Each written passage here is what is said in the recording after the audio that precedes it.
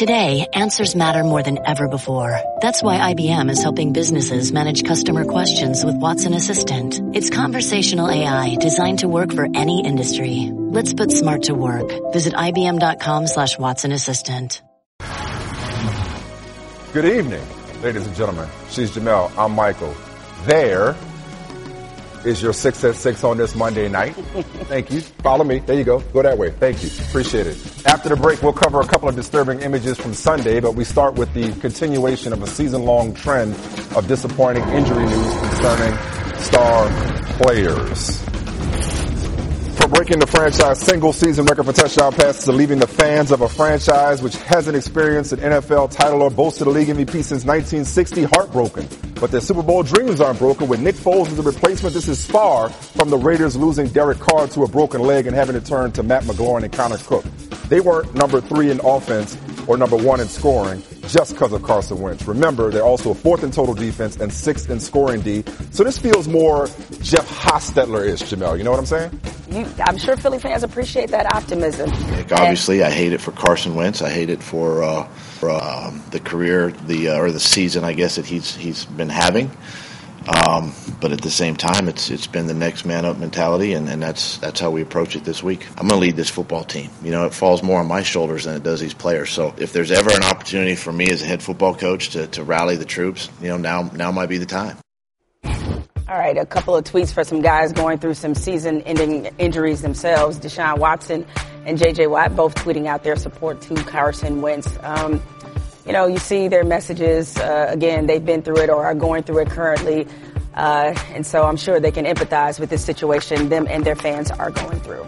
Coley Harvey is in Philly. Coley, as I mentioned, I'm confident in the Eagles' chances with Nick Foles under center. What's the confidence emanating from the Eagles locker room and that organization today?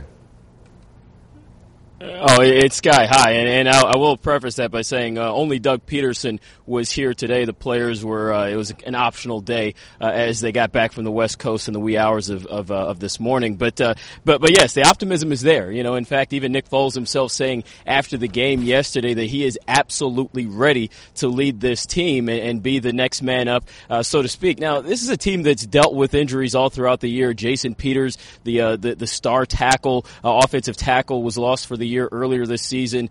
Jordan Hicks, the linebacker, another player, Darren Sproles, also lost for the year. And so they've had these other injuries that they've tried to rally around and rally through. And listening to Doug Peterson inside this building earlier today, he said that, yes, we're going to just stick to that same type of mentality, next man up. We're going to make sure that Nick Foles is put in the right positions to succeed. And he certainly believes that that's possible.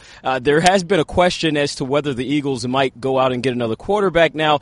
Peterson addressed that by saying that no, that's not on the deck right now. That's not part of the playing cards for the Eagles at this point in time.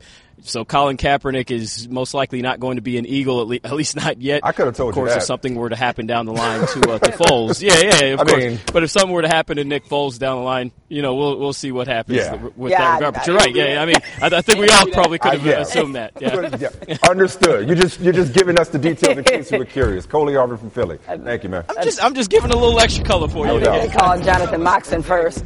Not surprisingly, Philly's odds to win it all have taken a hit with the Wentz injury. Entering Week 14, Philly had 6-1 odds to win the championship. Those are now all the way down to 12-1, same as Atlanta and behind Minnesota and New Orleans in the conference. The odds for a conference title have dropped from 5-2 to 7-2.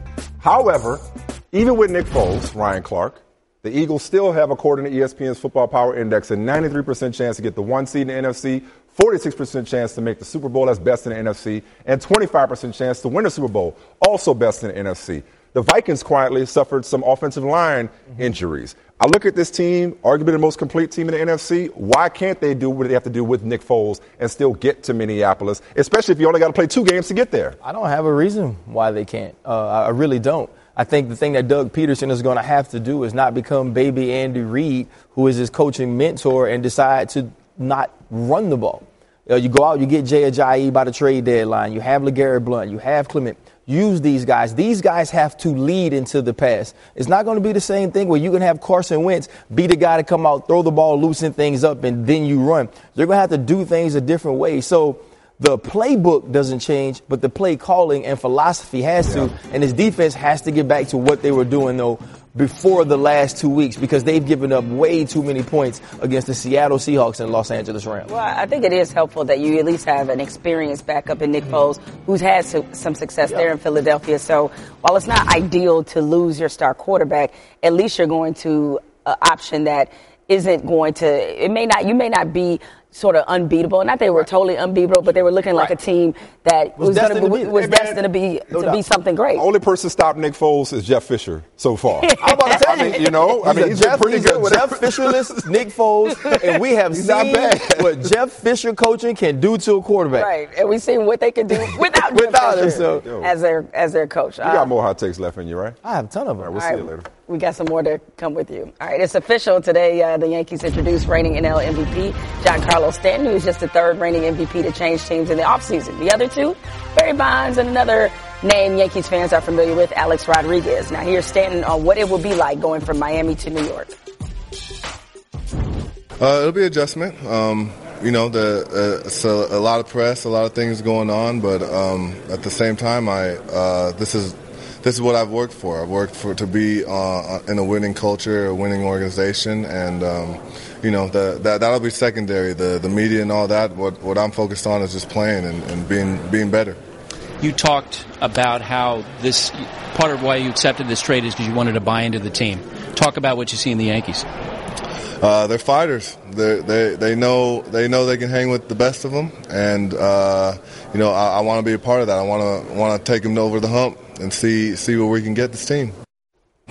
Who better than to have on a day like today than Tex? Mark Teixeira, former Yankee. Good to be here. Happened to be in the building. Just happened to be here. We all know about the home run potential, but what might people be overlooking as it relates to the impact of Stanton's acquisition, particularly on Aaron Judge? Yeah, two great points. Number one is that Aaron Judge was the man last year. He had all the media attention. He had all of the sponsors coming after him and all the fans coming after him. Now he's got Giancarlo Stanton to take a little bit of pressure off him and have some fun.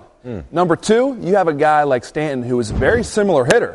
Two big guys, right-handed hitters that are going to hit the ball out of the ballpark. And I like these two guys hitting near each other in the order because they can talk back and forth. When a pitcher's out there attacking them, they can say, hey, what's this guy doing to you? What did he do? And then after the games, they can also discuss their game plan for tomorrow. I think they're going to be great for each other. Yeah, they also. I'm sorry, go ahead. I would say they also could be two starting linebackers anywhere in the NFL. The size is like but pretty to your incredible. first point, I was going to say maybe it's more Maris and Mantle on many levels when it comes to almost like fire and ice type thing when it comes to personality. Yeah, and this is why they brought Aaron Boone in. They brought a guy like Aaron Boone in to say, hey, listen, guys, we're all part of this. We're going to make some sacrifices. Some guys are going to DH a little bit. Hey, Stanton, you might have to play left. Judge, you might have to play left. But we're in it for a World Series, and that communication is going to be huge. All right. Appreciate your text. We'll hear more from you later as well. In a lengthy IG post, Stanton thanked the fans and the city of Miami while at the same time offering condolences to both. He said in part, I feel for you fans. You stuck with me as we've shared some roller coaster years. I've always tried to be professional as possible during the unprofessional circus times there. It says it's going to be lit in New York. No doubt about that. I wanted us to go forward and have an advance with the pitching staff. I thought our lineup was legit, and we needed help with our pitchers, and we needed to add rather than subtract. And the way they wanted to go was to subtract. So I let that be known. I didn't want to be a part of another rebuild, another losing season. I mean, you guys are the media. You've seen what has gone on down there. So no stamp of this is how things are going to be. It's a different direction every spring training. You got to learn something new every spring, a different manager every spring, every middle of the season. So that's mainly what I meant. I think the one thing that everyone needs to realize is this is an organization that has not been successful. They have not been in the playoffs since 2003. So if you haven't been winning, then it's time to make a change. And in order to make a change, there's going to have to be some moves. And like I said, that you alluded to, there may be some unpopular decisions at times. But every decision that we make as an organization is to try to put us in a better position. And, we're trying to fix something that is broken. My feelings on trading him to the Yankees, I had no feelings about trading him to the Yankees. We wanted to get the best deal. And like I said, contrary to popular belief, we were not stuck with this deal. this was the best deal out of the three for our organization. It was the best deal for us.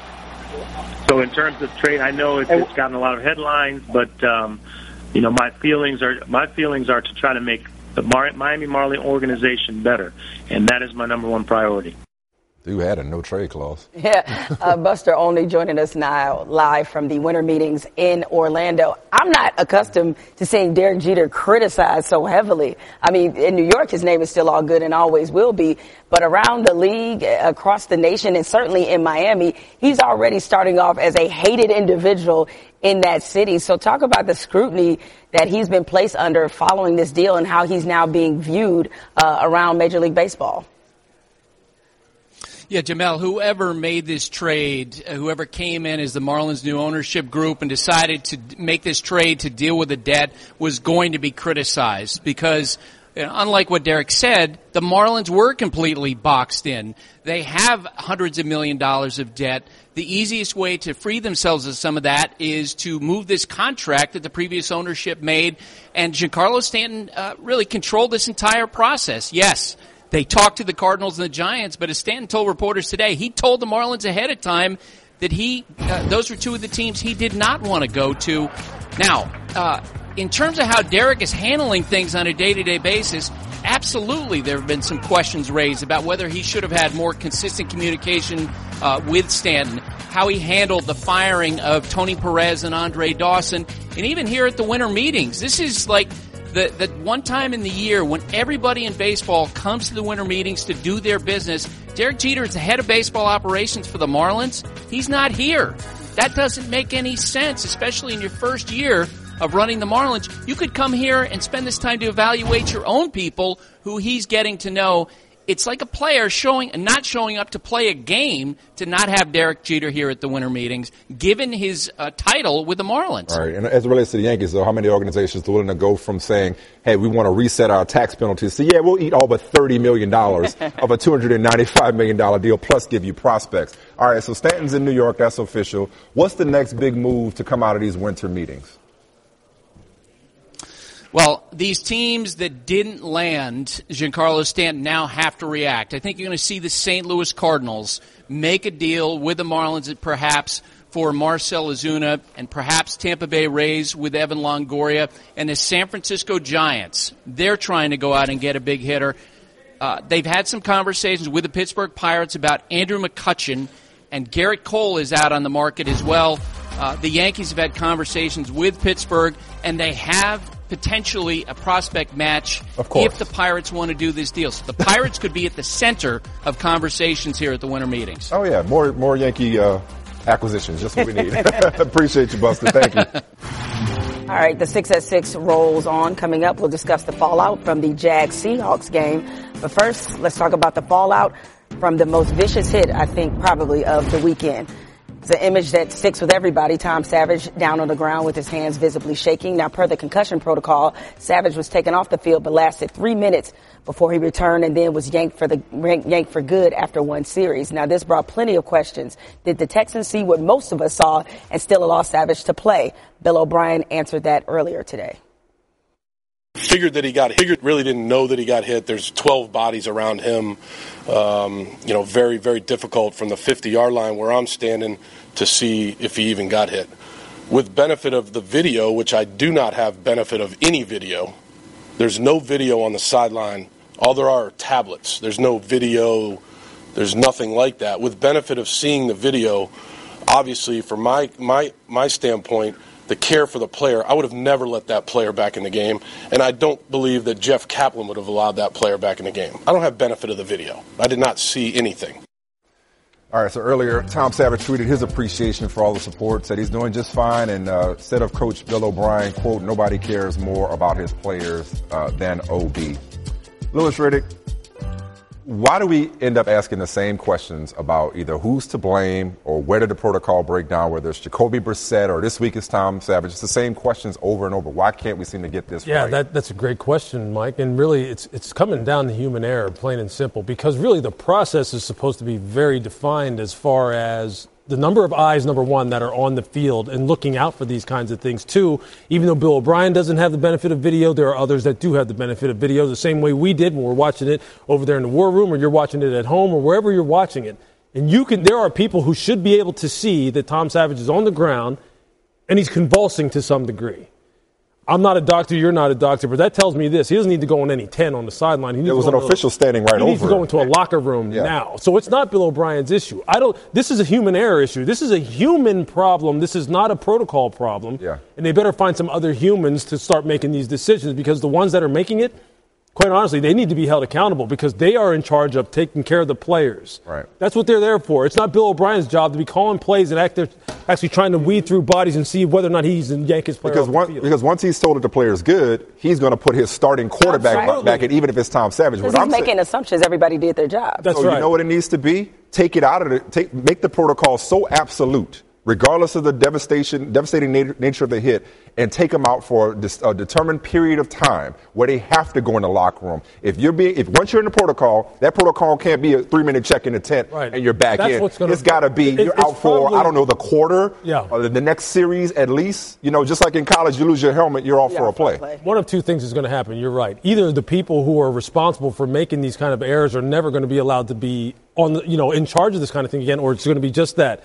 If anybody suspects you of having any kind of concussion, regardless of severity, you're off the field. You're going in the locker room, and that's it. It's not going to be going into this tent, pull this thing over your head, and pop out of it a minute later and go. Did you see the video? Exactly. That's what it's going to be. And if they're serious about player safety, it'll be one of those two things. Because I'll tell you, that'll get people's attention. Yeah. And it's hard to trust the process when we saw what early in the season with Russell Wilson, him take the hit, and he was going like 5 seconds, and then he comes back out. He pulled the tent over himself and then took it off. I'm good. I'm out of here. It's still a lot to be worked out there. Speaking of the Seahawks, Adam Schefter reports that no Seahawks will be suspended for their actions in the closing minutes of their 30-24 loss to Jacksonville. But the NFL is still reviewing the confrontation that took place on the field and away from it. Defensive linemen Sheldon Richardson and Quentin Jefferson were both ejected, but as Jefferson exited, he got into a confrontation with fans. Now, someone threw a plastic bottle at Jefferson, who attempted to climb the wall to get into the stands. Not surprisingly, it was an emotional Seahawks locker room afterward. I'm out there playing the game. And at the end of the day, it's a game, and I'm a man. I'm not going to let somebody disrespect me like that. Going into the stands, do you think that was the right call? Was you still? I don't know. Was it the right call for him to throw beer on me? He don't want Just to talk a question about the game. He doesn't want to talk anymore. Move away from me. He doesn't want to talk anymore. He's emotional right now. Thanks, Quinn. You Thanks, win. guys. You guys win. Appreciate it. That's what you guys want to see. You want to see him act a certain way? Move out the way. He's done. The man was disrespected. People threw his food on him. He's not an animal. He's a human being.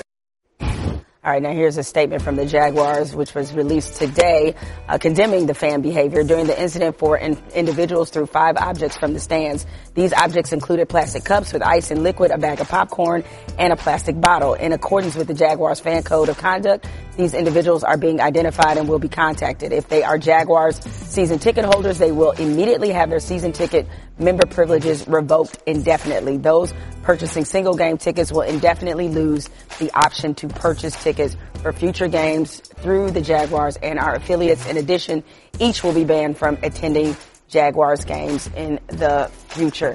Well, let's start with the first part of this, which is the fact that there were no disciplinary action for what happened on the field, Lewis. For a change. But I'm actually very surprised at that because, look, I mean, we've all given Michael Bennett a lot of credit for what he's done socially, the voice that he is, and he's a great player.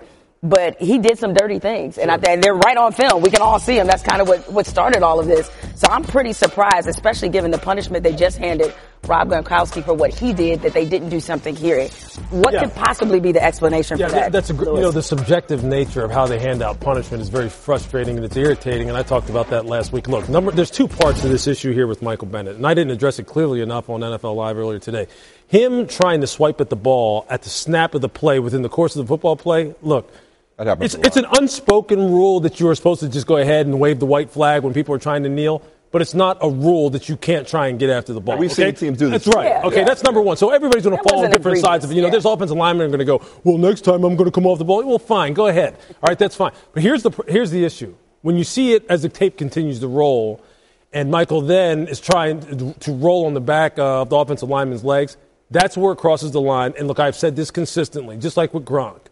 Whatever happens within the course of a normal football play, look, I'm all for the viciousness of the game then. I asked for no sympathy. I gave none when I played. So I get that part of it. But rolling on the back of someone's legs like that, I am surprised about that. I am surprised that there wasn't a stiffer punishment handed down. Because really at the end of the day, look, players don't like people dipping in their pocket, but they really hate when the stage is taken away. Because that's what everybody out there is a performer to some degree. And number two, the league does have an image problem, and they're starting to have a credibility problem with players and with some fans when the punishment is very inconsistent for stuff like this, stuff that happens outside the normal course of action.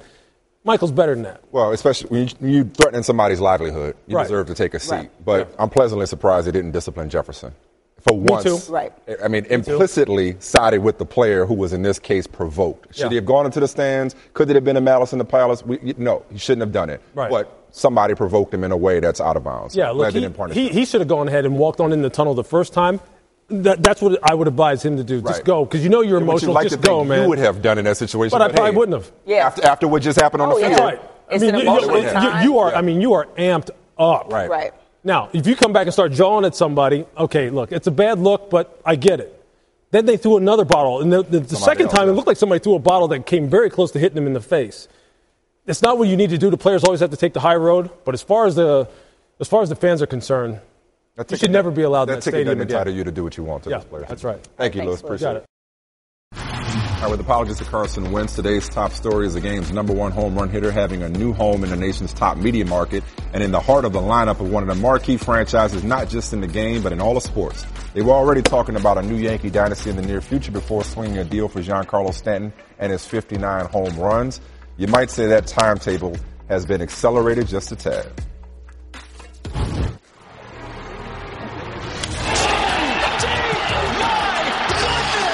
Giancarlo Stanton led the major leagues in home runs last year with 59. Aaron Judge, a tremendous home run. Aaron Judge led the American League with 52.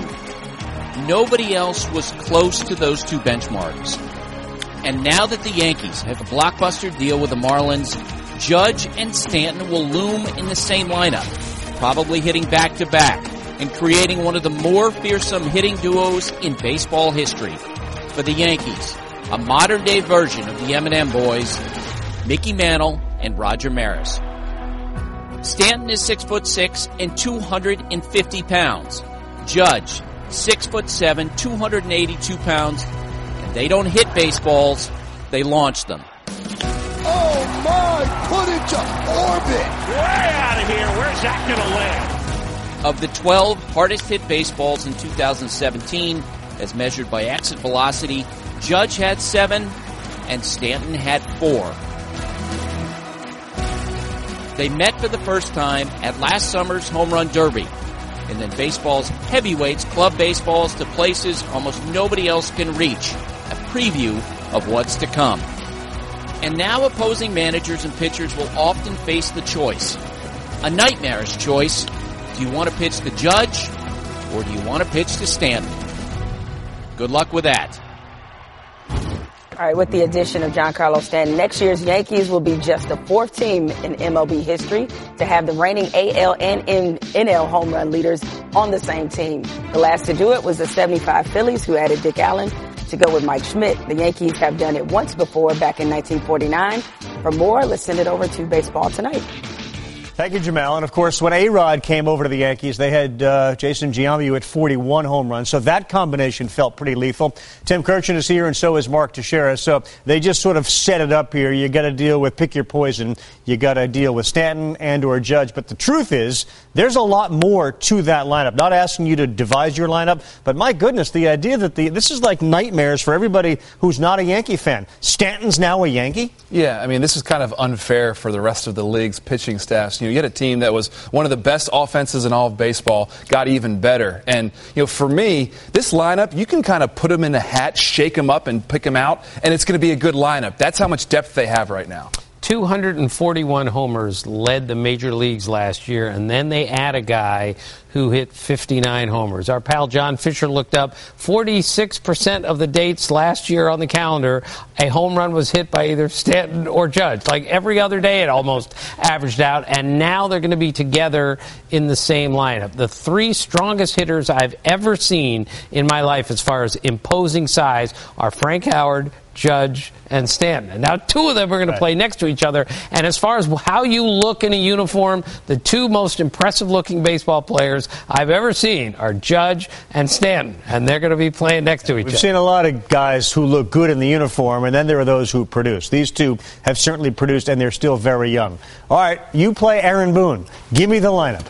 This is fun. If you're Aaron Boone, this is a lot of fun. But I still like Brett Gardner leading off. He's that kind of pesky speed guy at the top of the lineup. Giancarlo Stanton bats number 2 for me. I want to get him as many at-bats as possible and really make that pitcher uncomfortable right from the get-go. I need to put in a lefty in there in between Stanton and Judge. So Didi Gregorius bats 3rd. He's a really good middle-of-the-order hitter. He's getting better.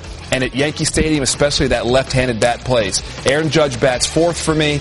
Like I said, getting Stanton and Judge a little bit apart is pretty good. Gary Sanchez, one of the best hitters in all of baseball, is hitting 5th on this team.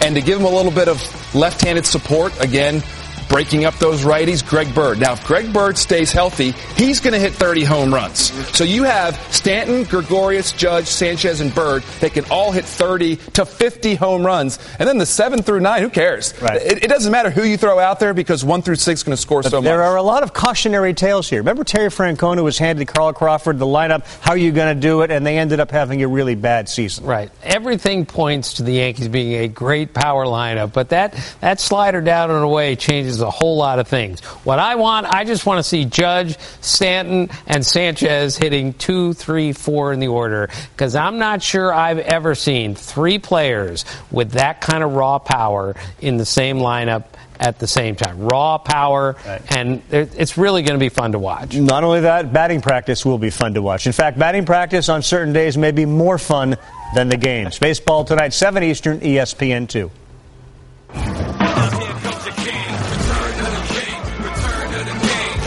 That crown, yeah, it's good to be home. All right, all right, all right, all right. Everybody put your hands in the sky. Patriots looking to extend their league record by clinching their 9th straight division title while establishing a league mark with an 8th consecutive 11-win season. Coincidentally, as of this afternoon, New England was an 11-point road favorite, despite not having Brady's favorite target when it's time to score touchdowns, that is. Favorite guy's the open guy. That's Rob Gronkowski. All right, now playing in Miami has been Tom Brady's kryptonite, believe it or not. He has just a 7-8 career record in road starts against the Dolphins compared to a 14-1 mark in Foxborough against the Fish. Brady's won just one of his last 4 road starts against Miami. Now here's Lisa Salters with more.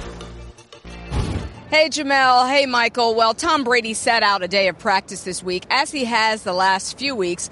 But he told us last night there is no real concern or problem with his right Achilles, although he said it is a bit irritated and continues to be a source of frustration for him. But other than being a nuisance, he told us the Achilles is good to go and that his body actually feels better now at 40 than it did when he was 25. And his play on the field this season certainly backs that up. With 47 passing yards tonight, Brady will pass Warren Moon for the most yardage in a season by a quarterback in his 40s. And his 55-10 record in December is the most wins for a quarterback of any age in any month. But there is one brass ring that no 40-year-old quarterback has ever been able to grab, and that, of course, is a Super Bowl ring. Brady could take a step towards stiff-arming Father Time tonight on that as well. A Patriots win would clinch their record 9th consecutive AFC East title. All right. You see Lisa standing there? Nothing. Entering Week 14, Carson Wentz had the second best odds to win MVP, only behind Tom Brady.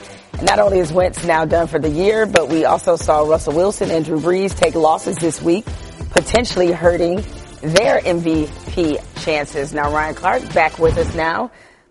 Look, to me, Tom Brady, he's never not had the lead this season, right? So if we want to, do we want to argue now about an MVP race about second place, or is the ways? Can we talk about second place and climbing though? Okay. Can we talk about second place and climate? Second place and could take over first next week. Ooh, tell us. Against the Patriots. Against the Patriots. Number 84 from the Pittsburgh Steelers, Antonio Brown. Really? And I know that doesn't happen. It's a quarterback. Never won it. Yeah, it's a quarterback award. Running back. Right, but if you watch what Antonio Brown is doing, when you know he's getting the ball, he's going to be the target, and he just makes play after play after play. And even though he gets these yards and Ben's his quarterback, Ben don't look as good as Antonio looks right now in the way he's playing. Russell Wilson take a step back with 3 interceptions and a loss. Yeah. Antonio moves up into that spot. Carson Wentz gets hurt. He goes out, has a big game against the Patriots next week, and they beat him. Especially the way that Belichick tries to take away what you do best. Right. Like your primary option. It's going to be easier said than done against him. this Oh, team. 100%. Right. But you're right. Like, look, if a receiver's ever going to do it, it's him. But with Brady, though, like you said, always been the front runner, even though some people, which might have included you, tried to say he was done. Believe it or not, it's kind of almost like a feel-good story to Brady, of all people. Even though a lot of people are sick of him winning it, sick of the Patriots, the way they started the season. You feel good? No. I'm saying you had so many people putting him out to pasture. You had so many people saying he was done. But he's the old guy, the oldie, but still just as goody, if you understand what I'm saying. Yeah, and now I feel good about it, though, Michael. Did I call you a homer when you picked Antonio Brown to finish? When you Finch straddled and said it's Brady, but it might be Antonio Brown next week? No, I didn't say nothing about your Steelers. I thought we all agreed it was Brady. And but then you said, but here's my take on Antonio Brown. Started another conversation. Okay. I'm just entertained by this. So I'm just trying to figure out why would we ever feel good about anything that happens in New England? You can let it go, Ryan. They have it all. You know what? I have no hate for him. Who thought Tom Brady was done? Let me talk about a lot of people. Let me talk about a sport that you know something about, basketball. Let me talk about that. LeBron might get MVP this year, even though there has been fatigue with LeBron, and LeBron is deserving of MVP every single year. But the way he played in the finals and the way he's playing now, doesn't it feel like people want to right or wrong and give it to the best player in the world? Likewise with Tom Brady, even though he's the GOAT and could be MVP any year, it feels like there's also the corresponding narrative you need to cast the vote, Jemele, as it relates to Brady, which is, look at him defying Father Time. Yeah, look at him dealing with all the people around him. He's old. That's the narrative. And then people in September were like, look at him falling off the cliff. And then they go trade Garoppolo because he's still just that good. That's all I'm saying. No, Does that make sense? No, that makes he doesn't seem to get, that makes. I think the trigger word for him was feel good and Patriots in the same sentence. Almost kind of like Yankees and good for baseball. Yeah, exactly. It's like kind of like the Patriots have enough nice things. Do they really need like the Steelers ain't ever been good. The Steelers are underdog or something. No, that's what I'm saying. I was like, let it go, Ryan. It's okay. No, I mean, look, I have been one of those people who, throughout many years, have railed on this award, has single-handedly become a quarterback's award. I mean, there's a part of me that, just for the breakup of it, to see Antonio Brown, really be a factor in this conversation. But I just don't think he will be, even if they do win next week. Look, Tom Brady, I think the way that he's performed all season, this has got to be a body of work. Not that Antonio Brown hasn't had it. No doubt. But I think when you talk about age, now you talk about the fact that he's missed or will miss Rob Gronkowski this game. And I know he's played and performed well without Gronk. Then you look at how much their defense struggled and how he kind of carried them through that until they got their stuff together. So he's just been so consistent all season. No, absolutely. Players have come in and out. Like Russell Wilson, he didn't get off to the greatest start either. And then he started balling. And then, you know what I'm saying? He's been the guy all season. I feel that way about Tom, too. I've talked about how the reason Tom doesn't win it all the time is like LeBron, is like Michael Jordan. You just want to give it to the dude that had the second best season just so you don't have to give it to him. Story. Right, just so you don't have to give it to him. The story about him being old, I just never bought into it because I ain't seen the dude slip none. You understand what I'm saying? Until I see him slip. I wasn't talking to you when I said it. I was talking to the people that didn't know what until I see him slip. But I do think what Antonio has been able to do at a position that's so dependent on other people. Somebody else, and he doesn't have the Julio Jones stuff. Right? Like not a freakish. Right. If Antonio walked by us, we'd be like, oh, look at that little dude. Yeah. You know what I mean? If we watched him run a 40, we'd be like, that was pretty regular. Right. But then when you watch him play, he dominates, dude. And I think that's really impressive. It'd also be fun to see him come full circle and win it in the same season where, remember, he knocked over the Gatorade cooler. Yeah, absolutely. A selfish guy, and then he turned out to be most valuable. Now they throw it to him 18 times a game. You know what? With all due respect to our fellow colleagues, most valuable analyst right there. Gosh, that's why I feel with you guys, man. Look at that. Hug it out. All right. Now, Philly fans, of course, not surprisingly, they aren't handling the Carson Wentz injury well. For example, Chris. I'm like really hurt, man. Chris, you're blaming me for what happened. No, but you know what it is, man? I'm just tired of saying. Chris, you there? Yeah, I'm here. He's crying. Why do we get hurt all the time, man? I don't know the answer to it, Chris. That's why I just did the show. I understand, Chris. Why are you laughing? Permission That's real. Permission to laugh? No, you can't laugh. That's real. That's real. Really? Like this man, a grown man cried over it. Come on, man. Hey, man. He thought he saw his dreams go up in smoke. I get it. It's a tough time in Philly. I understand. That's the problem. Why are you assigning these gender roles as if this man can't be in touch? No, I would say that about anybody. Cam Newton, 75 yards in the ground. Right there. It is 62 on this play alone, which set up Jonathan Stewart for the game-winning TD in his third score of the day. But let's peep this outfit. But better important is the reason why he wore it. I was reading a GQ magazine, and one of my favorite artists is because he is, put Atlanta on the map, Andre 3000. He had like a brimless hat. And I was like, man, I want that. I ain't never seen nobody. I look in NBA, NFL, baseball. Ain't nobody seen a brimless hat. So I wanted to put the first one, behind the scenes with the brimless hat. So you've seen it here first. Cam Newton, brimless hat. Panthers definitely a threat in the NFC. Now the more important matters. 3 stacks. That's what I'm saying. Lock top 5 MC. Top 3 for me. I got that GQ article bookmarked. It was a great piece. I got it bookmarked. See, I'm not even one of those people that need him to be more prolific I was going to say the top 5 is only a problem because the solo project factor in this, all right? When he blesses But it's your top 5. It's your top 5. Exactly. It's your favorite, right? I'm just saying he wouldn't make my 5 because I need a little more, even though I love him. I hear you. But that was a great tribute to Andre 3000. So, LiAngelo and LaMelo Ball, they are playing in Lithuania. They have signed. The L combination. You think alliteration had something to do with? Triple L. See, I can see what they did there. Anyway. Could have gone to a country that started with B. If that's the case. Okay. Your own brand. That's true. The franchise has hopes that the Balls, including LeVar, could be a marketing boom for this fledgling franchise. Is that outside those pop-up shops that people stepped in? Okay. Yes. Yeah. Yeah. Seems about right. Yeah. All right, Jeff Goodman joins us to tell us more about this situation. What can you tell us about where the Ball brothers are going? Prienu Vitotas. That is job. the name, I'm told. That's the correct pronunciation. How about that? I nailed it. And I could be doing sideline over there in probably a month or so because that's when they're supposed to go over. Early January. They've signed a 1-year deal or probably more of a 6-month deal. And the bad news is that the coach doesn't speak English. That may actually be the good news for the coach in terms of dealing with LeVar Ball. However, the good news is it's an unorthodox team. I'm told by somebody who played in Lithuania for a long time. They like to shoot a lot of threes. They play guys out of position. They don't really guard. So he felt like this would be the perfect fit for LiAngelo and LaMelo because they'll get some playing time. LeVar's big thing was playing them together. And they're not going to make a lot of money over there, but they should get a chance to play together if they do play over there. And the source I spoke to said it's probably a 50-50 shot if they ever even end up over there. And if they do, the over-under, according to him, how long they'd make it, maybe a month. If we dispatch you over there, that'd be like you getting a Siberia assignment, right? Hopefully you don't have to go with them. Appreciate it, Jeff. I don't need that one. Yeah. All right.